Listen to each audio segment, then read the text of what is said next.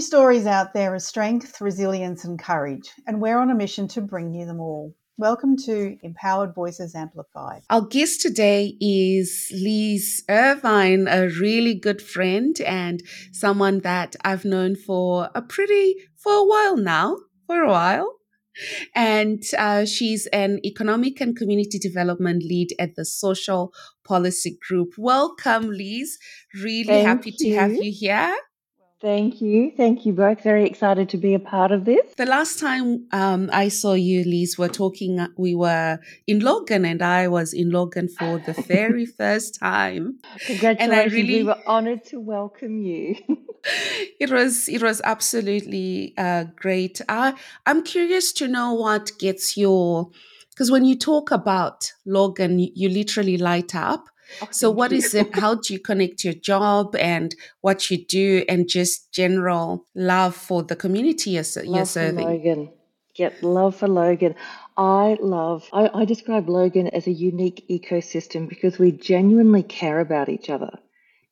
Australia is quite individualistic, perhaps not as bad as America, but we are individuals. Yet when you cross into Logan, you find whether it's small business owners, whether it's the older generation, our elders, our young children, we genuinely care. It's literally together we lift. It isn't about necessarily leaving anyone behind, and not in an ideological, there's integrity behind it, if that makes sense. It's not just sort of something written in a book. I love Logan. I love that now somebody described it's not a melting pot. Oh, I was watching Elementals and a documentary by the gentleman who wrote the story, and he was talking, a melting pot sort of suggests that maybe we come together and we melt, and maybe that's not a good thing. Maybe we're like this beautiful salad bowl where we're growing and evolving, and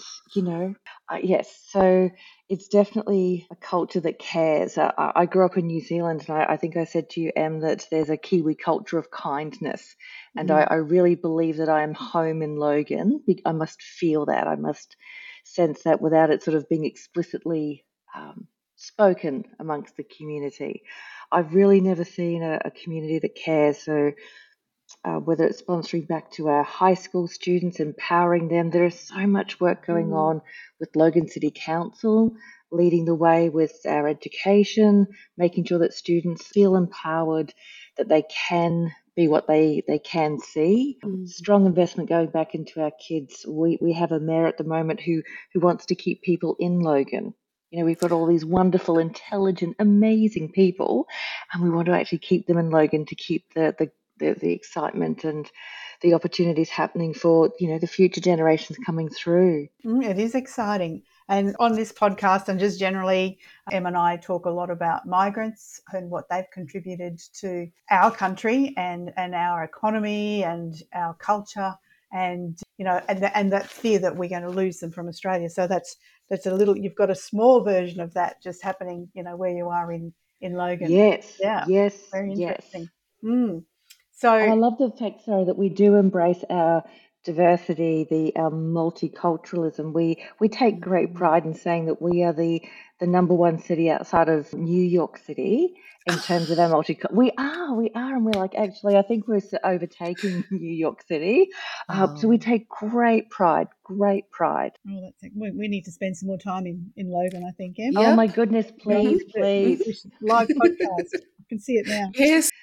So sorry, was a question about community development and economics? Did I? Yes. Yes, because I think I had a bit of a paradigm shift when I was working with Michelle Martin from Logan City Council, because she really grabbed it succinctly and said community development is economic development. If our community, if it's capacity building, if we're helping people find jobs or become social entrepreneurs themselves, if they're employing people, and then that's economic development. You don't have to be a Forbes 500 company, if that makes sense, that the community is contributing to the economy. I think Gail was quoting a statistic that Logan, I think it's 90% of our businesses have 20 or fewer employees. So our economy is absolutely built on the back of small businesses, which, again, it's that And I think about some of the organisations we are working with, that community development, they're not mutually exclusive. And what I love, we've got a phenomenal Chief Operating Officer, Jamila, who said that in Logan, we need to look through the lens of opportunity. When we talk about settlement and migration, there is a concept, an underpinning concept that there's problems and there's barriers. Well, actually, no, there isn't. If we sort of step back and unpack our policies and maybe possibly we've created the problems, if that makes sense. As a community development, Opportunities and possibilities, that's what they should be really looking for. We've got some fantastic community development happening in Logan when we listen to community voice. That is critical to Logan, is listening to the people whose lives are being impacted by decisions. And one of the things I love about Logan is we have community midwifery hubs. So instead of forcing people to go into the formal system, community voice was heard and the community midwifery hubs were developed. So we have Access or SSI has a multicultural maternity hub. It's a place where community can feel safe, where they trust the people they are engaging with alongside medical professionals. So it's that safe entry, that safe point of connecting to the formal systems that works. It absolutely works. So we would like to see more of that happening in Logan in different areas. And that's part of the work that we are trying to achieve with Thrive Logan, is saying, well, that model works. How can we replicate that? What can we be doing? And I think it would work in many, many other places as well. It's like Yes, you're a model, really, aren't you? that's what we are hoping.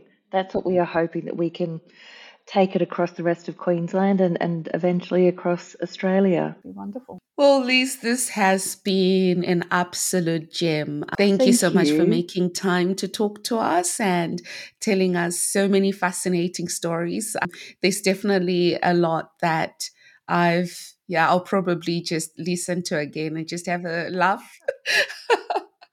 But this was great. Thank you so much for making Thank time you to so talk to much. Thank us. you, Liz. Lovely Yeah. talking with you both. Thanks, Sandra. Thanks, Em. It's Right, been thank you, delightful. Liz. Thank you.